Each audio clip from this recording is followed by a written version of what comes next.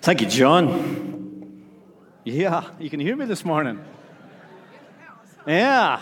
Well, hey, it's great to be back at South Valley Community Church. I've been in the Bay Area, in Reno and Carson, and Napa and San Francisco, but it's great to be amongst family and amongst friends in a cooling down Lemoore.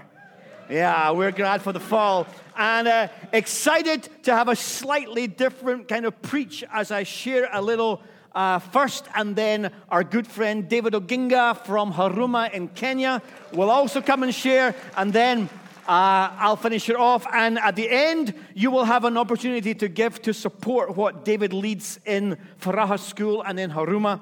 And the church offering's been taken, so any money you've got left in your pocket, you weren't given to the church anyway. Okay? So let's get started. And we've been doing this series about the kingdom of God. And I got some thoughts on that there, and we're going to still preach that Kingdom of God series. I'll be preaching it, not the next couple of weeks because I'm having to travel again, but there's 3 good solid weeks in a row where we'll finish off that Kingdom of God series.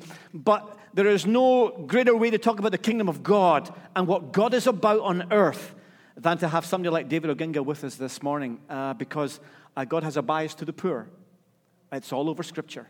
And we turn away from it and we don't look at it, but it's clearly there, and that's what we're going to look at a little bit this morning. So let's start. There is a story in the Bible told by Jesus. It's in Luke's Gospel, chapter 16, where a beggar named Lazarus is laid at the feet of a rich man.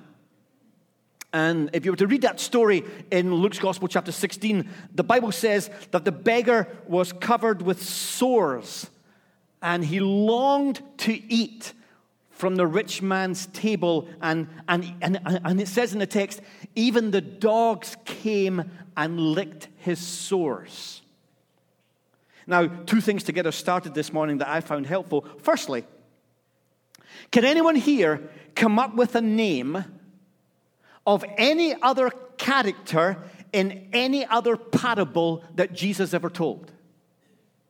Anyone got the name of any other character out with Lazarus in any other parable that Jesus ever told? His real name.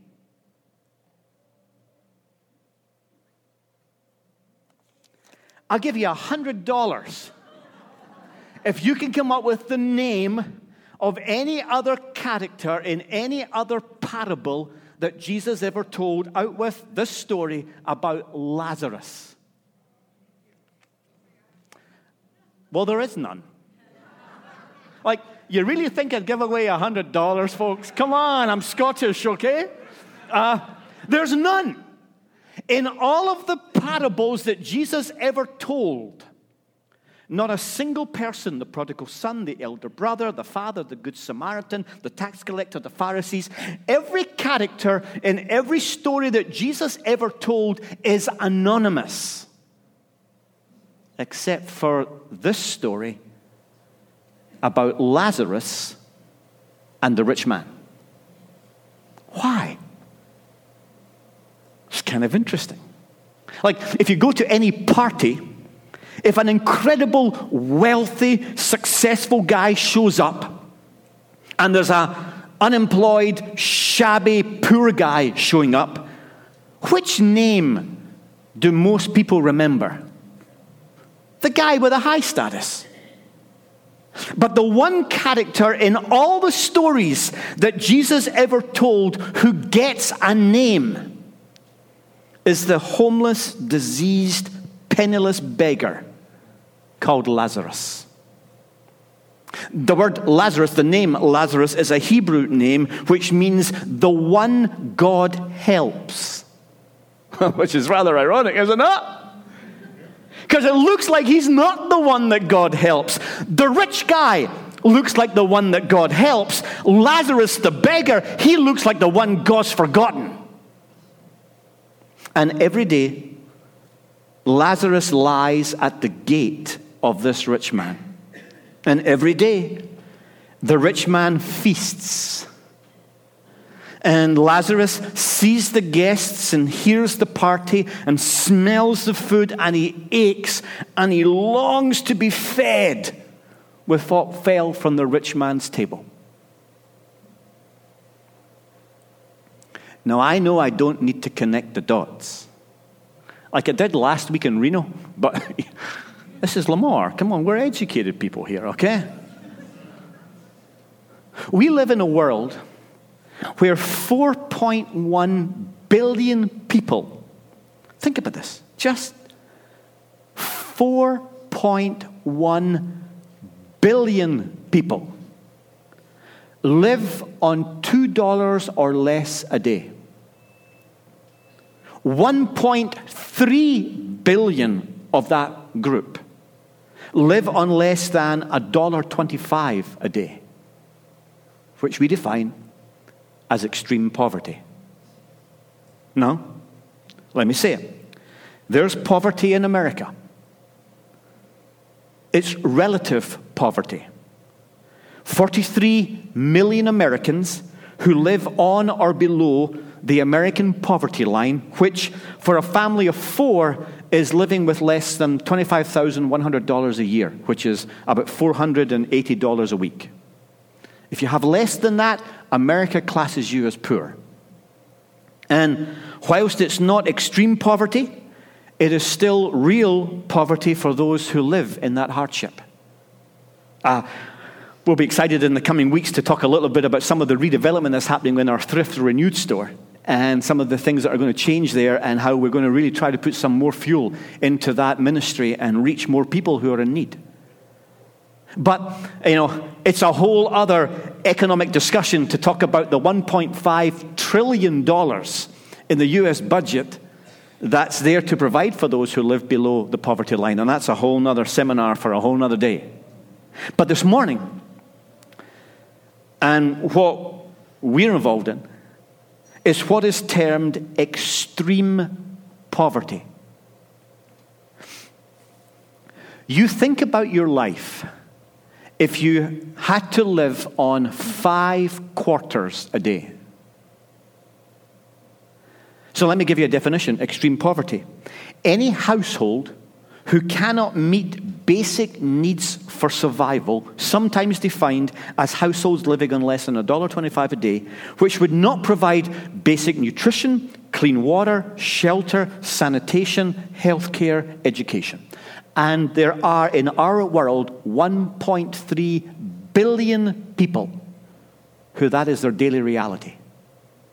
And some of us know some of the people who live in that circumstances. Here's some images of some of the people who we know who live in those conditions.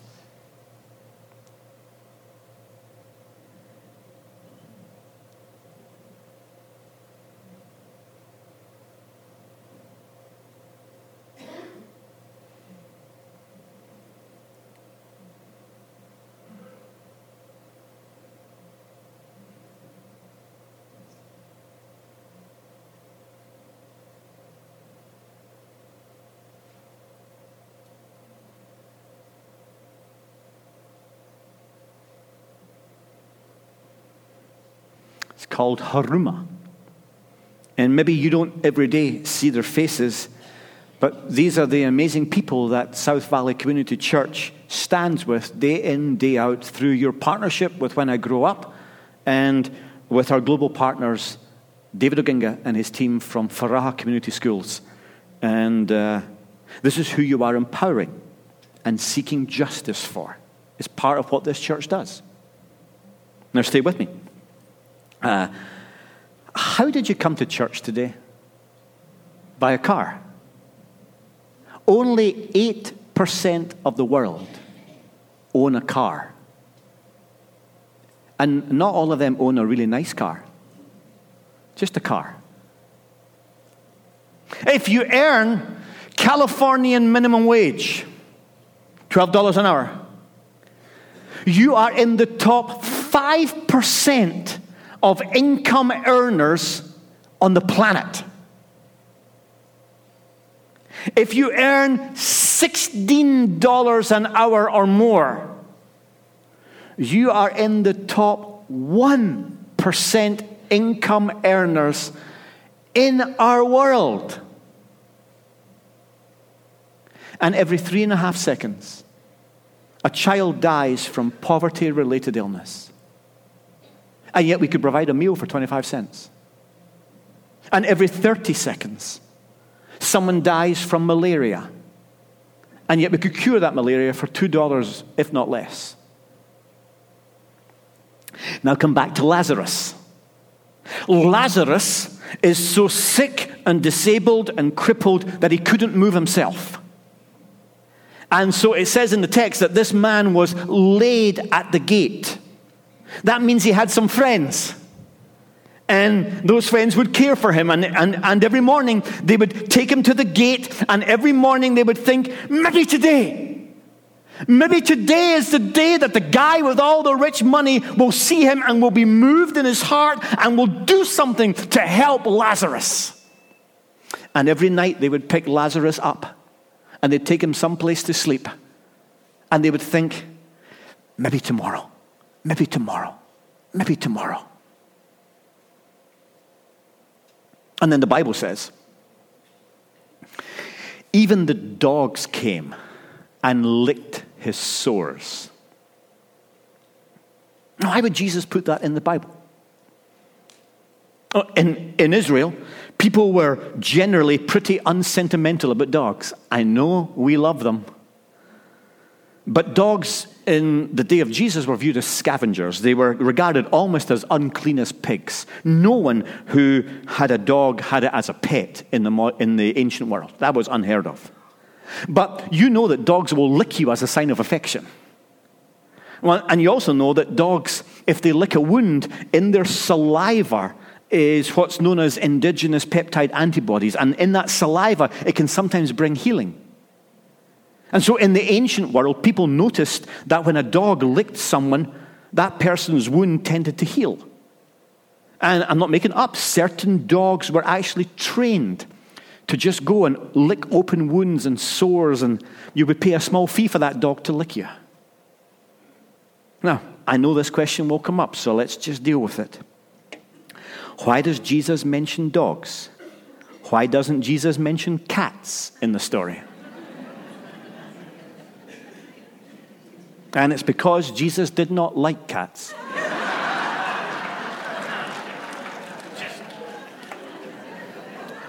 It's just in the Bible.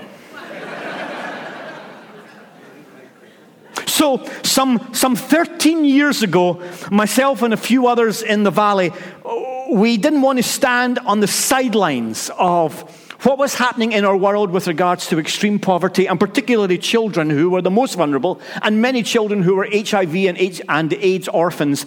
And we wanted to do something about the injustice.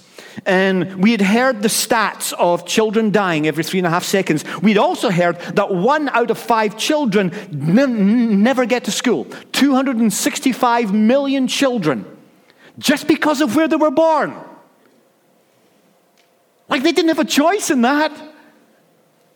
And we learned that poverty was not a lack of money. Poverty was a lack of options. And the option of education, which would pull them out of poverty. So we went on a search to find some children who the world had forgotten, and we wanted to bring help that doesn't hurt, because sometimes we in the West go and we bring help that hurts. And we didn't want to do that. We wanted to bring help that didn't hurt. And that led us to Huruma Slum in Nairobi, Kenya, which I've told you before is about the size of Lemoore, which has 26,000 people. And it's the same size as Lemoore, but it's got 600,000 people. And led us to a young man and some of his team, a man by the name of David Oginga, and an organization called Faraha Community Foundation, who'd started the school.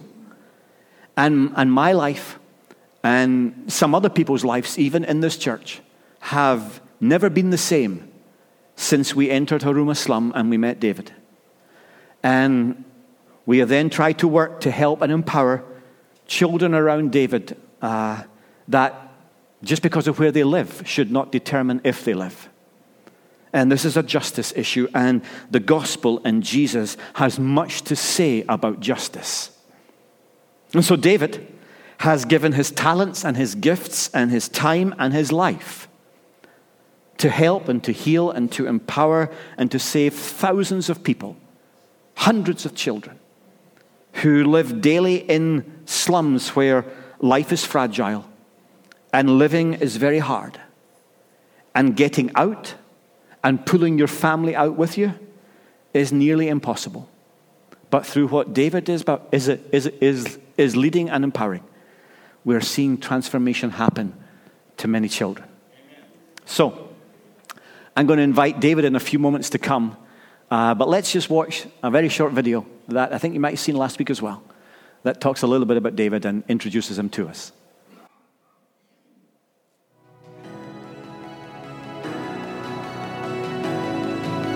My name is David Oginga, currently the Executive Director of Furaha Community Foundation. Furaha Community Foundation is a registered NGO in Kenya that runs education-based program that supports students in our community through primary school, secondary school, and currently through college and university. We are doing close to 700 students in both primary and secondary school. We also work closely with their families. We take in the child in our education system, but at the same time also offer support back to the families. One of the support that we're offering is healthcare support. The other support is microcredit support, so that they can start their own businesses and be self-sustainable and take care of their kids as well.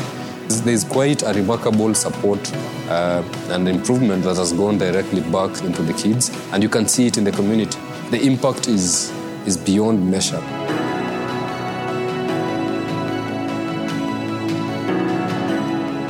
South Valley Community Church, would you welcome to Lemoore, California, David Odongo Oginga. Go for it. Go for it.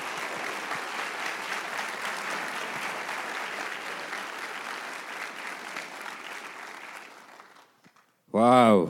Good morning, church. What an amazing God we serve. I'm really excited to be here. Last I was here was 2 years back. It's always a great joy to just walk in here, fellowship with you, get to hug friends and make new friends. That's what Christ connects us with. So I'm excited. I bring lots of love, lots of hugs from my family, my wife and kids, from the many children that you're supporting back in Huruma, the many families that you're impacting, and from the great team that works with me in Furaha Community Foundation. It's been quite a journey. I also want to thank you all. You've been very faithful, very committed, offered a lot of support. You've stood with us to offer nutrition, provide healthcare and education to quite a large number of people back in my community. It's so exciting to be here. Just by any case, you happen not to connect with my English and my accent, we'll blame it on the mic. He has a different mic and I have a different one. But I want to take this chance to be straight and say, Christ connects us. And through his gospel and his faithfulness, together, we've been able to offer hope into a community that I was raised in. The difficulties, the challenges that are part of the slum that I've been raised and I was part of are slowly by slowly becoming a story of the past. We've stood together through the gospel of Christ, making sure that we reach to the poorest of the poor in Huruma. And you guys have been committed, and through your love, we've seen the transformation. I was raised in Huruma. The story starts some years back. Very early age of my upbringing. I was the firstborn in a family of 5. There's a lot of pressure back in our country when you're a firstborn. There's a lot of standard and expectation that every family sets so that you can be, set a good example to your siblings. I have 3 sisters and 1 brother. I was raised in a 10 by 10 size house. This is something close to your bathroom or probably a walk-in closet. That used to be our sitting room, our bedroom, our kitchen, our lounge. Like that was our life. That was like everything in my upbringing. That's the same place you'll study, the same place you'll eat. You'll only get a privilege to probably have your own bed when you leave, go out to high school or college. But at the early stage, you get the privilege of being the firstborn to sleep in the sofa. And as your siblings come by, you move from the sofa and you create space for your followers so that they get the opportunity to get a better, comfortable place to sleep. And then you move and spread down and you start sleeping down. I was lucky to have both of my parents at my early stage of upbringing. They played a very critical role in shaping me up. My mom had a very kind heart. She was having an open door policy where kids used to walk into her house, and it was fun for kids and it was fun for everyone. You walk into a house, as a child, you will eventually not leave that house without something. So either a piece of fruit, a sweet, some tea for you to take, and kids kept coming in. Our setup of houses, it's a flat building, averagely 10 units per floor, like 5-story buildings, and then in each floor, there are 5 to 10 units. These units, we have averagely 5 family members in a household. We share one bathroom and we share one toilet. So every day in the morning, you have to be fast enough for you to prepare yourself and go to school. I went to the normal public school, one of the primary school close to Ruma. Ruma set up close to 600,000 people live in this 2-mile square place. We only have 3 public schools that averagely take in 2,000 pupils. Every class with an average ratio of 1 teacher to close to 100 students per class. Every day, go to school. The first 2-3 days, 4 days of my going to school, I was lucky my parents could see me off to school. But in the 4th day, towards the end of the week, the only thing you'll be told is, you know what, that's the direction of school. Let's hear you went to school. And the only way they will confirm whether you went to school is if you come back home. That will be the only confirmation that he was able to go to school and he came back. I was lucky. I went through the process. I passed my exams. I went to the secondary level of education. I went to a day school. This was also quite a big challenge for me because I used to commute daily using our public transport. They're called the minivans, the matatu, all the way to school. I did well. I passed my exams, got an opportunity to go to college. I was offered, among as many and very few, an opportunity to join a medical school.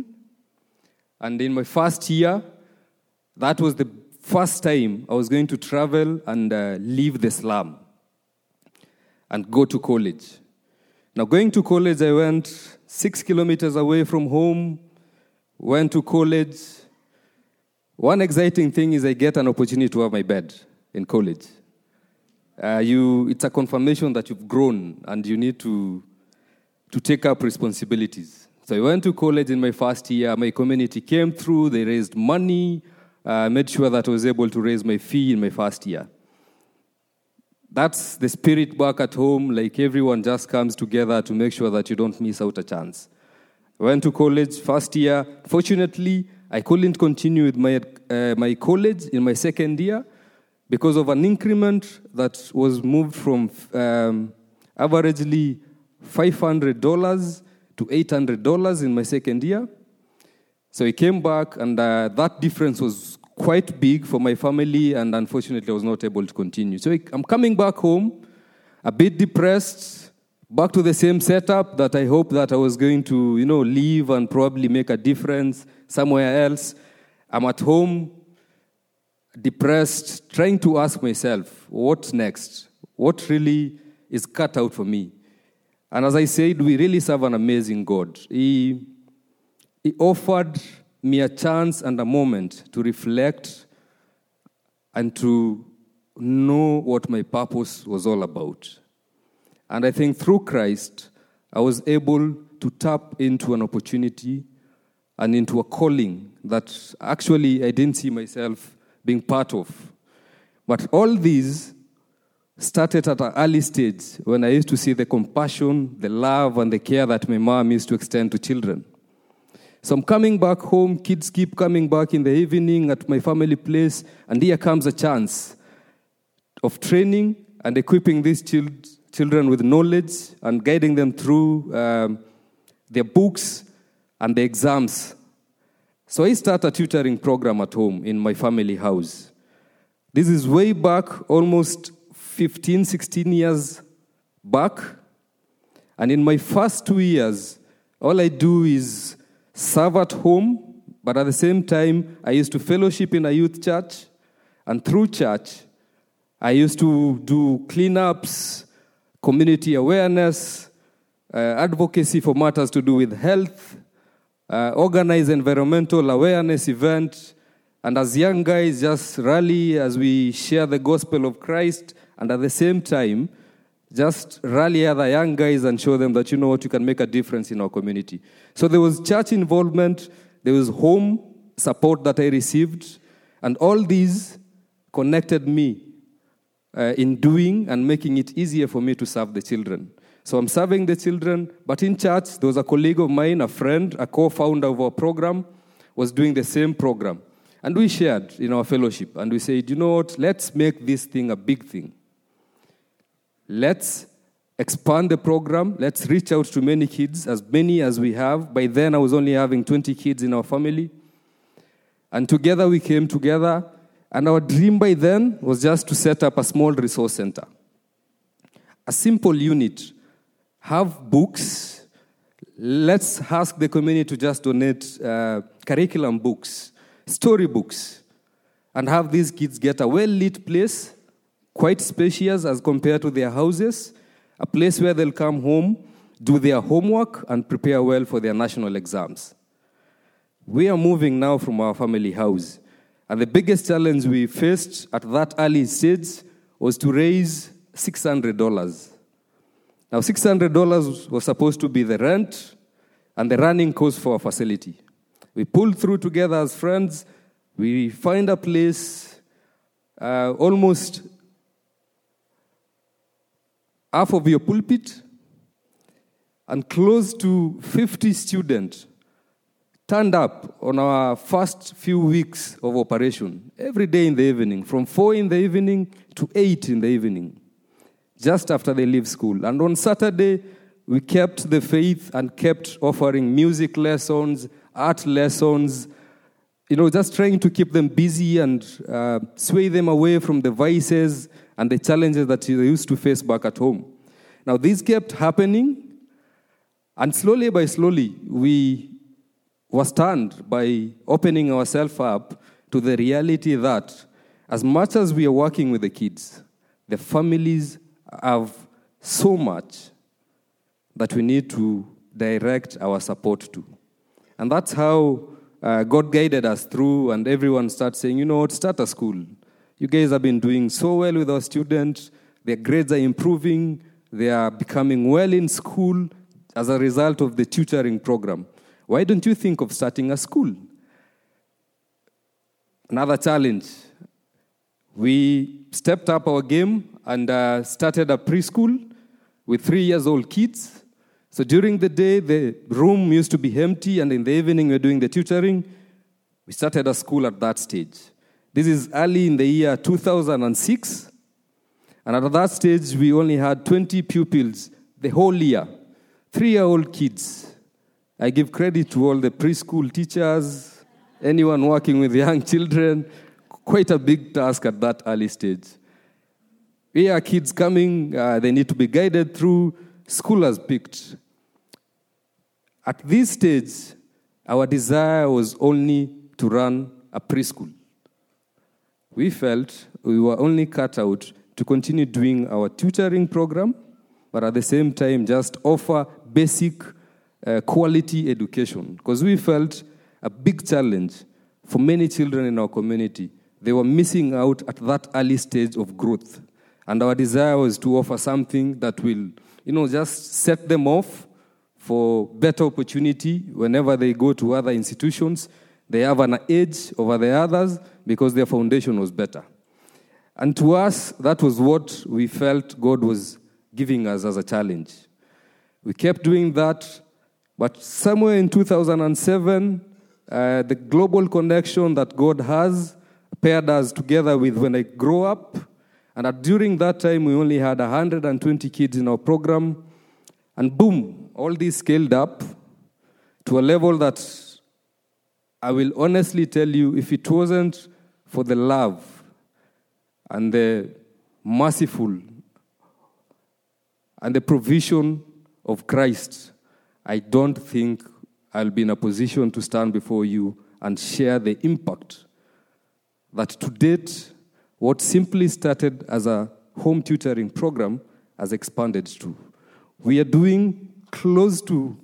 supporting and empowering close to 5,000 people in Huruma, and over 700 children are part of our education program, with close to 86 of them currently in college. So we've gone a full transformation from a home tutoring program to preschool, to primary school, to secondary school, which is a boarding secondary school. Quite a privilege for many students in my neighborhood. If you get a chance to go to secondary school and get an opportunity to go to boarding school, then you're privileged. At the same time, these students have gotten a chance to all progress to college and university, and to date, 86 of them. And soon, several of them are going to graduate this year.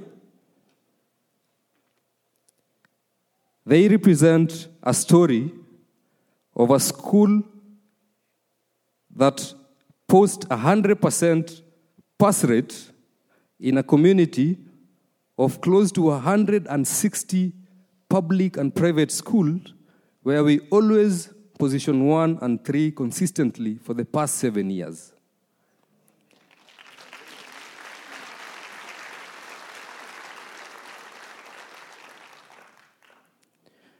The high school is 45 minutes away from our neighborhood, with a desire of trying to just give them a different feel, away from the slum, set them off, wired differently, committed and focused in education. The high school has always, for the past 4 years that they've done their national exams, Kenya system is quite intense when it comes to education. So there is national ranking, and every child is subjected to academic assessment. And every child as early as 3 years will be subjected to 3 exams on a termly basis. There is the first exam just right after they report from school, from home, from a long holiday. The first week, the first thing they come across is, boom, a test. To just tell them and remind them that, you know what, you're back to school. So that's the first thing they come across. These exams is a continuous assessment. The grades determine the next level of his progress or a progress to class. The midterm exam, and then the end term exam. Now all these adds up to the national exam, which averagely from primary level, we have close to 1 million students sitting for the national exams, which is a transition test to secondary school. And unfortunately, because of the grading, only 600,000 of them will be regarded as qualified to progress to the next level. 400,000 of them are cut off the system. And the system makes them feel less important, less valuable, and not capable to progress with life because the academics are not good. The 600,000 that progress to secondary school face another challenge. The next challenge is they are also subjected to national exams qualifying exams that allows them to progress to university and college. And out of 600, unfortunately, close to 300,000 of them don't qualify to go to college and university because of the grading system. The 300 that will get an opportunity, probably 150 or 200 of them will get to be admitted directly by the government system through a subsidized costing, and they still need to raise part of their fee. The 100 and plus will miss that opportunity. It's quite unfortunate that the system keeps sieving them as they progress up. We are running as high school that to date is ranked out of 460 schools in our county. We are top 30 in the district, averagely posting 100% pass for all the students and transiting all of them to college and university.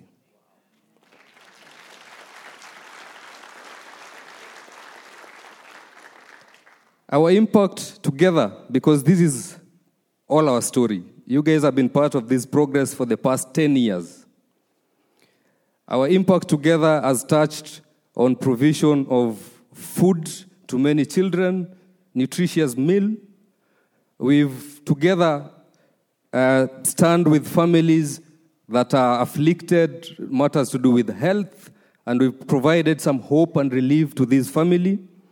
We've also provided business support to many families to try and just have an extra income that will supplement on whatever they make so that their kids can at least get an extra meal that Furaha cannot provide, and they will not possibly would have gotten that meal back at home.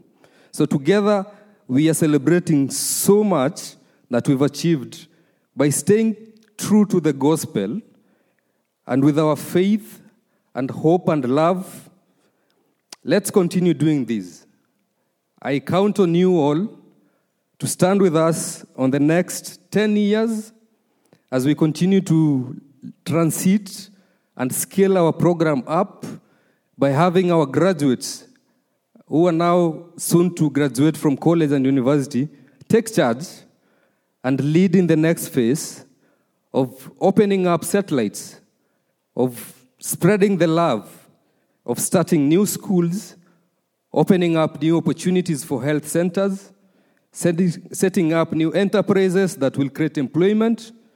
So I count on you all for the love that you've displayed for the past 10 years to walk this talk with us, be with us in the next phase as we spread and share the gospel of Jesus Christ in Huruma and its neighborhood. So thank you all. Thank you so much for this great opportunity. God bless.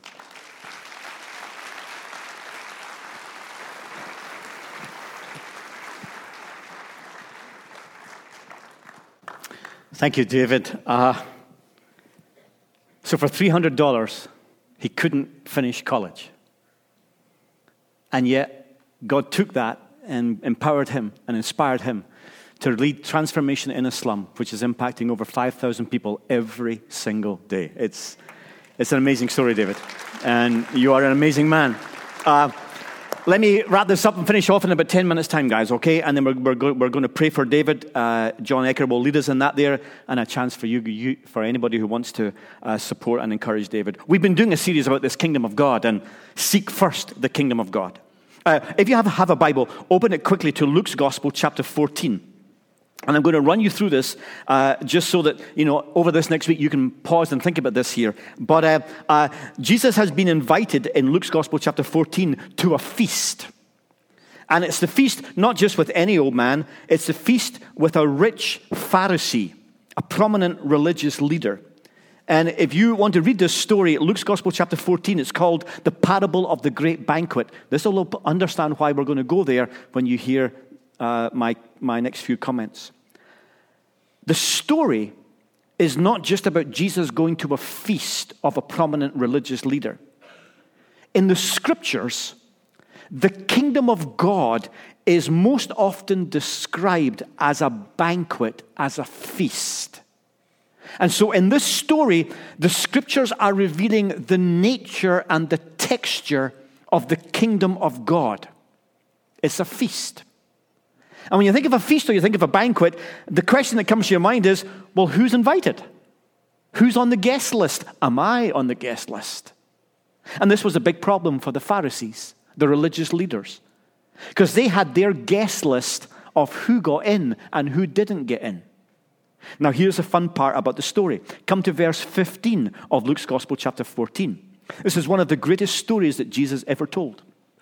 One of the people who were sitting with Jesus at this meal says these words, chapter 14, verse 15, "Blessed is everyone who will feast in the kingdom of God." And Jesus turns to him and says, well, let's talk about that a little.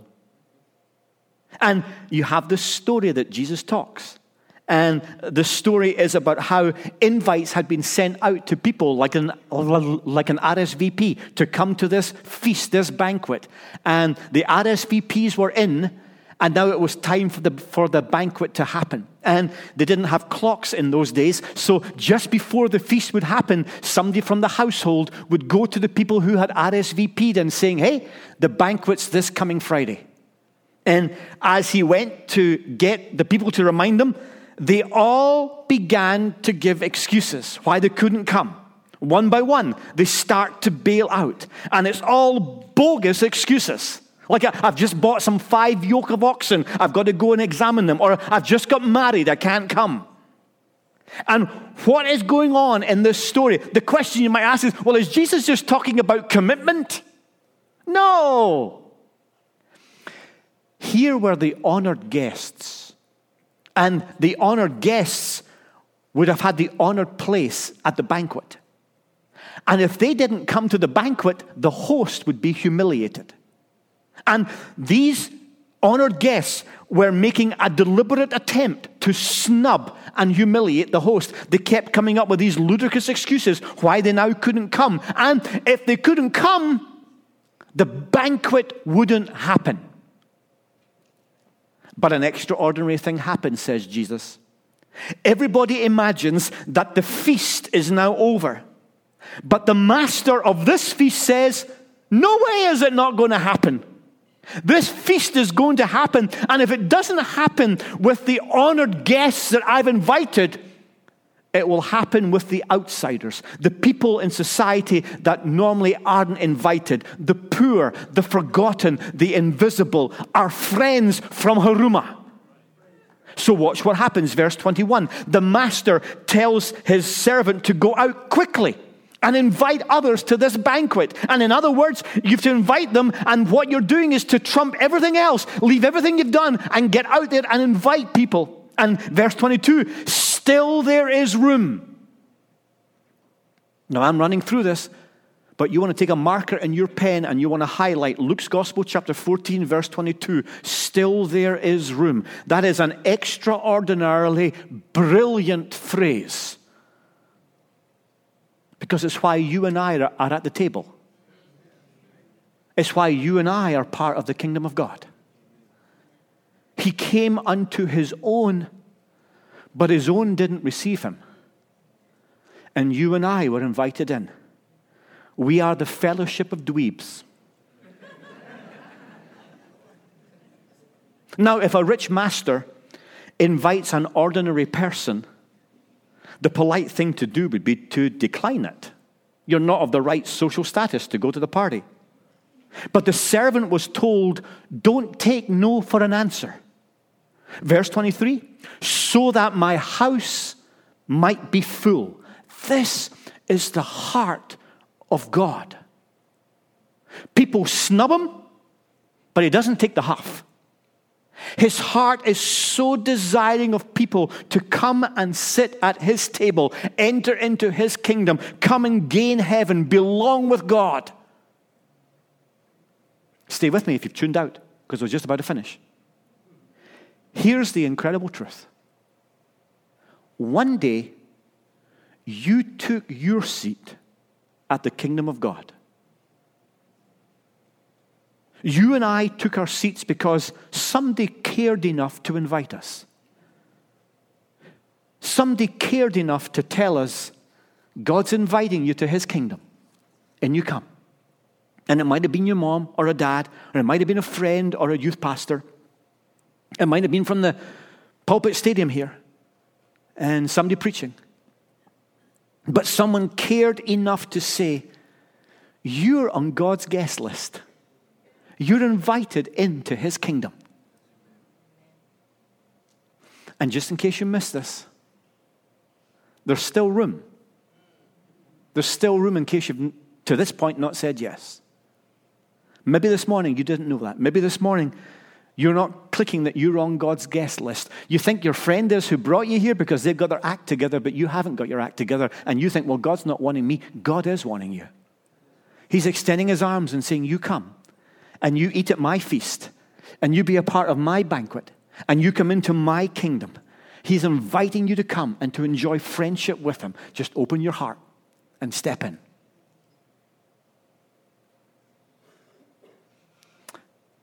But let me finish. And as Jesus often does in a parable, here comes the sting in the tail. Wear your crash helmet. Jesus is very clear who gets to sit at his table. It's Lazarus. It's the only person he ever named. It's the poor. There's more verses in the Bible about helping and inviting the poor than about verses in the Bible that say, I get to heaven or you get to heaven. So we finish by asking two questions today. Two questions for this church, two questions for you as part of this church. These are the $1 million questions. And you could make that check out for $1 million if you wanted to. Question number one, are you ready? Is there room at your table for the poor?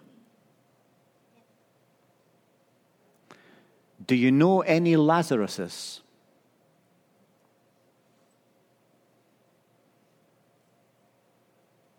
Man, this is real. If I'm going to follow this Jesus, I better like the people that Jesus liked. I better be about the people that Jesus was about.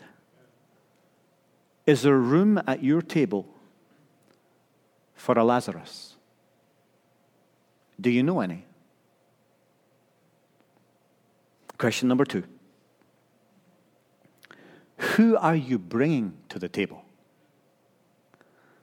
Who are you going further than you've ever gone before to reach with Christ, to reach for Christ, and to invite to Christ? That's how the parable ends. That's the message of Luke's Gospel, chapter 14. It's not just a story. There's a sting in the tail to each of us. What are our lives about? Are we just about praying a prayer to get to heaven? Or are we going to be about what Jesus was about? And what Jesus was about was inviting those who don't think they're invited to come to his table and to know his forgiveness and his grace and his mercy. And particularly the poor, who in our world are forgotten and invisible. Thank you, David Oginga, for being with us this morning. You have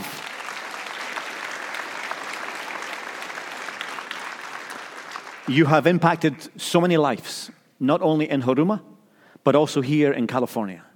People who will never be the same because we've looked at your life and what you've done to serve Christ. And it makes us know what we need to be about as those who claim to follow this same Christ. So I'm going to invite you back up to the platform here. And John Ecker, our worship pastor, is going to lead in prayer and some final comments. Thank you there. Wasn't it wonderful to have David here with us today? Before we close, I just wanted to kind of share something with you. David's story is a testimony in that he could have easily kept his eyes on the world and moved forward and not invested in what God laid on his heart. But he followed God and he went, I'm going to invest into the children. And so I would implore you today there's an opportunity at the end of service. If you want to do what he asked us to do, we've had a partnership for 10 years. Are we going to partner with them for 10 more years? Are we going to partner with them today? And let me be clear, you don't have to. It's okay. But I would challenge you to pray about it. Because for me, it's a challenge. What am I investing my money into? My Costco membership?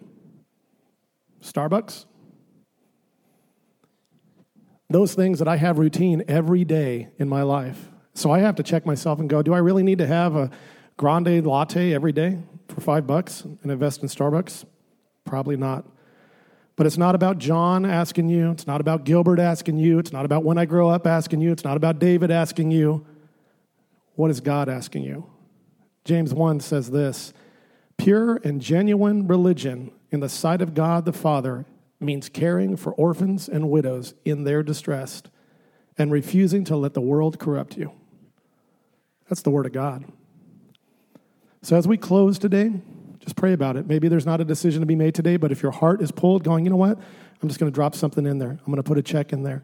Maybe throughout the week, you want to buy a ticket to the fundraiser and see David again. Maybe you want to send something in. But whatever that is, let God speak to you. And don't let the world corrupt you. Don't let the enemy say no. Because this partnership has changed lives. And that is part of what we get to be a part of because God has spoken to us and what a privilege it is to be able to invest in God's kingdom. Amen? Amen. Let's pray. Dear Heavenly Father, Lord, we thank you for being a God who sees each and every person you created, who sees every child that you created, and through it all provides for them. Lord, we thank you for this man, David, that you spoke to his heart and you lighted his path, Lord, back to a dark place so that he could be used by you to invest in the lives of orphans and widows and families and those who are distressed. And their lives are forever changed because of what you are doing, Lord. And we thank you for calling us into partnership with them, Lord, that you have used us in a unique way. While we are thousands of miles away, you have challenged us to pray, to seek, to give. And so as we do that, Lord, we want to honor you. And we pray that you would continue to speak to our hearts. We pray that you would continue to sustain David and his workers in the mission field that he is wanting so much to be used in, Lord. And that you would provide for those children and those families, and you would be a light to them, Lord. And we would see more and more lives change, Lord. And as those children grow up, they would want to do your kingdom work, and they would want to change lives, Lord. And ultimately, a flame would burn bright in that community to be able to allow people to know the God of the universe, your precious Son, Jesus Christ, Lord. Because that is the ultimate investment in this lifetime, to be able to be used to change lives for your glory. So again, we thank you for this time. We pray you would continue to be with David, guard, protect him, guide him, and deliver him safely back to where he is going to be doing your work, and continue to guide us on how we can be diligent to partner with him in the work he's doing, Lord. In your name we pray. Amen.